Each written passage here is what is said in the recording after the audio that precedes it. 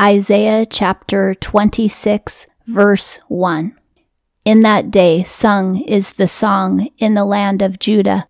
We have a strong city, salvation he doth make walls and bulwark. This chapter is the song that the Israelites will sing when Babylon is destroyed. And this song will also be sung in the future when the final Babylon is destroyed. It says that the Lord has broken down the walls of Babylon. 2. Open ye the gates that enter may a righteous nation, preserving steadfastness.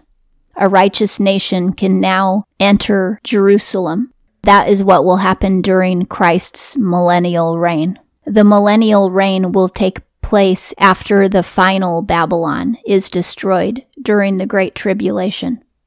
And then those who are righteous will return from heaven with Jesus to Jerusalem to rule over the entire world.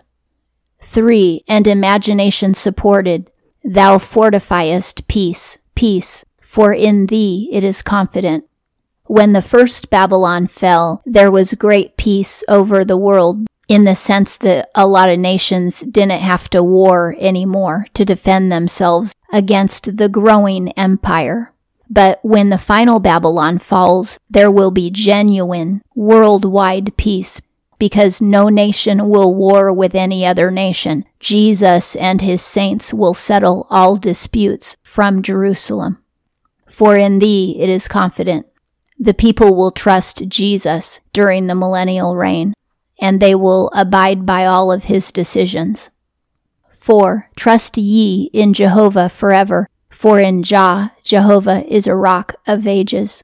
Jah is a nickname for Jehovah. Jehovah is a derivation of Yahweh, and Yahweh is a derivation of YHWH. Nobody can pronounce the Lord's name. So the cults that tell you that you have to call God Jehovah, they're lying because Jehovah is not the Lord's name, and there is no human on earth who even knows what the Lord's name is.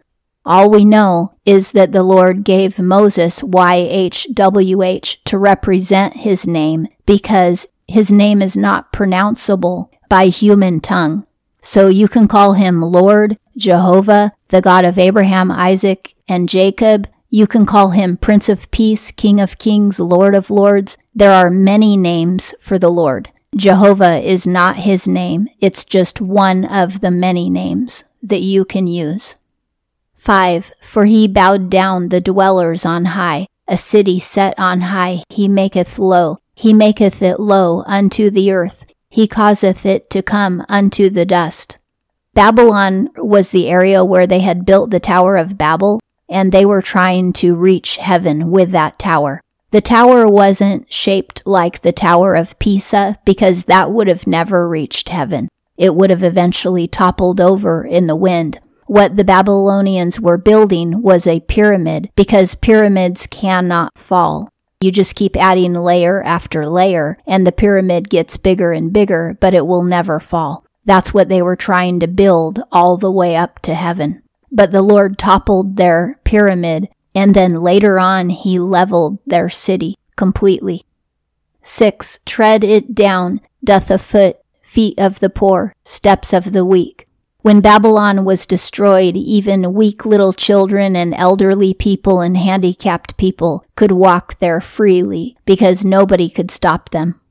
7. The path for the righteous is uprightness, O upright one. The path of the righteous thou dost ponder. Jesus is the righteous one.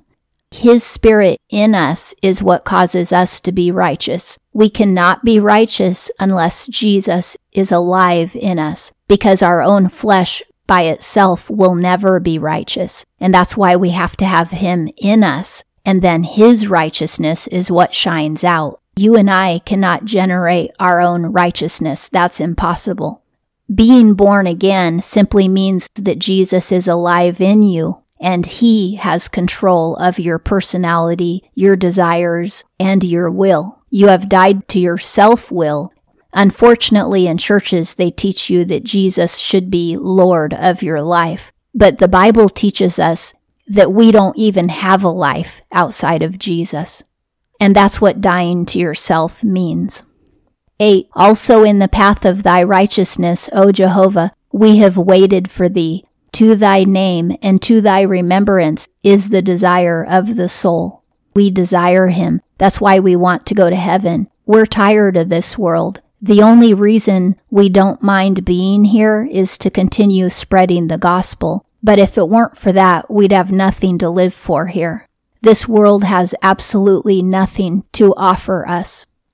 9. With my soul I desired thee in the night. Also with my spirit within me I seek thee earnestly. For when thy judgments are on the earth, the inhabitants of the world have learned righteousness.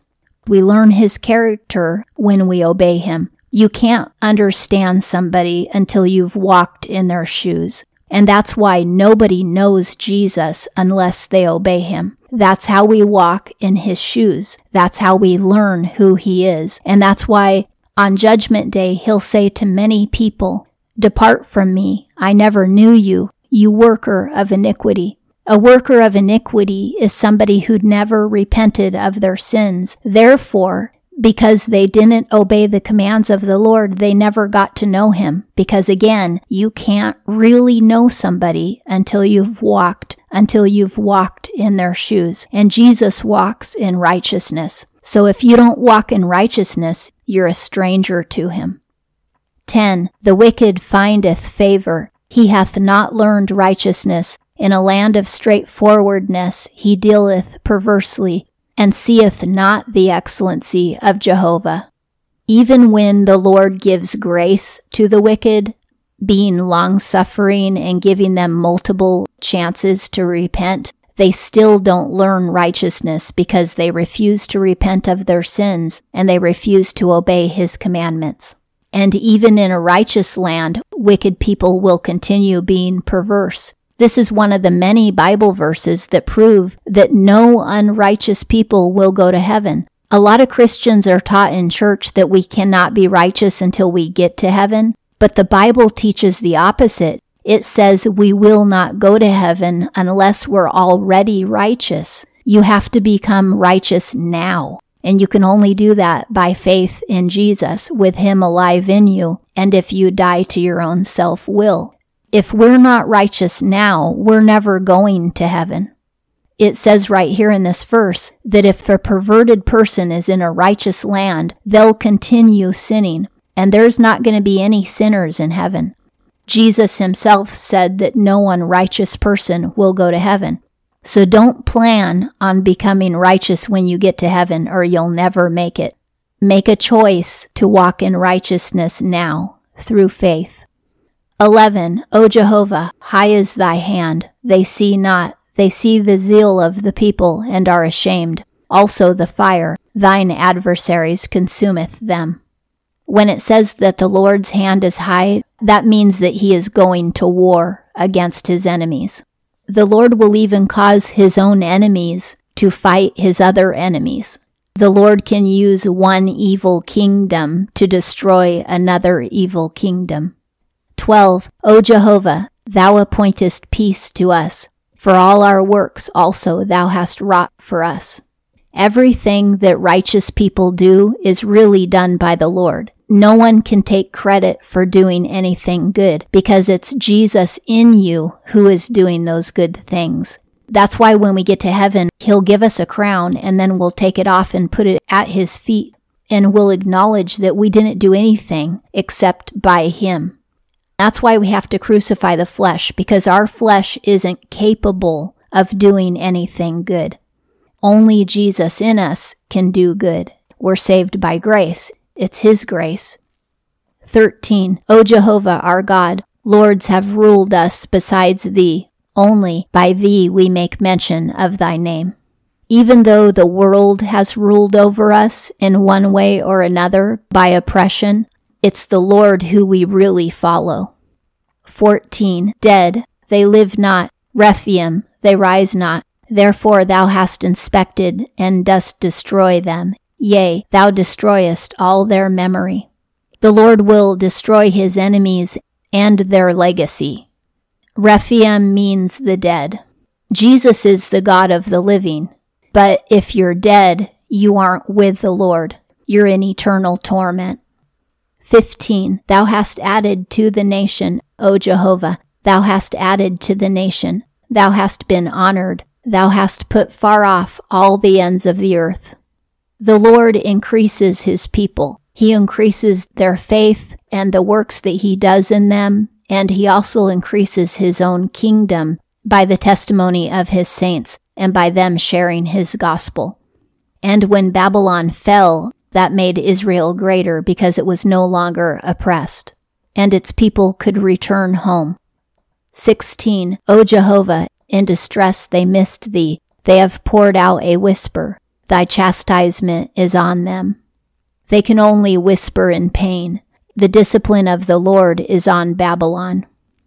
17. When a pregnant woman cometh near to the birth, she is pained. She crieth in her pangs. So we have been from thy face, O Jehovah. That's how people feel when the Lord disciplines them. When he disciplined Israel by letting Israel be oppressed by Babylon and the other nations, it was as if Israel was going into labor. She couldn't stop the pain, and she couldn't stop her circumstances.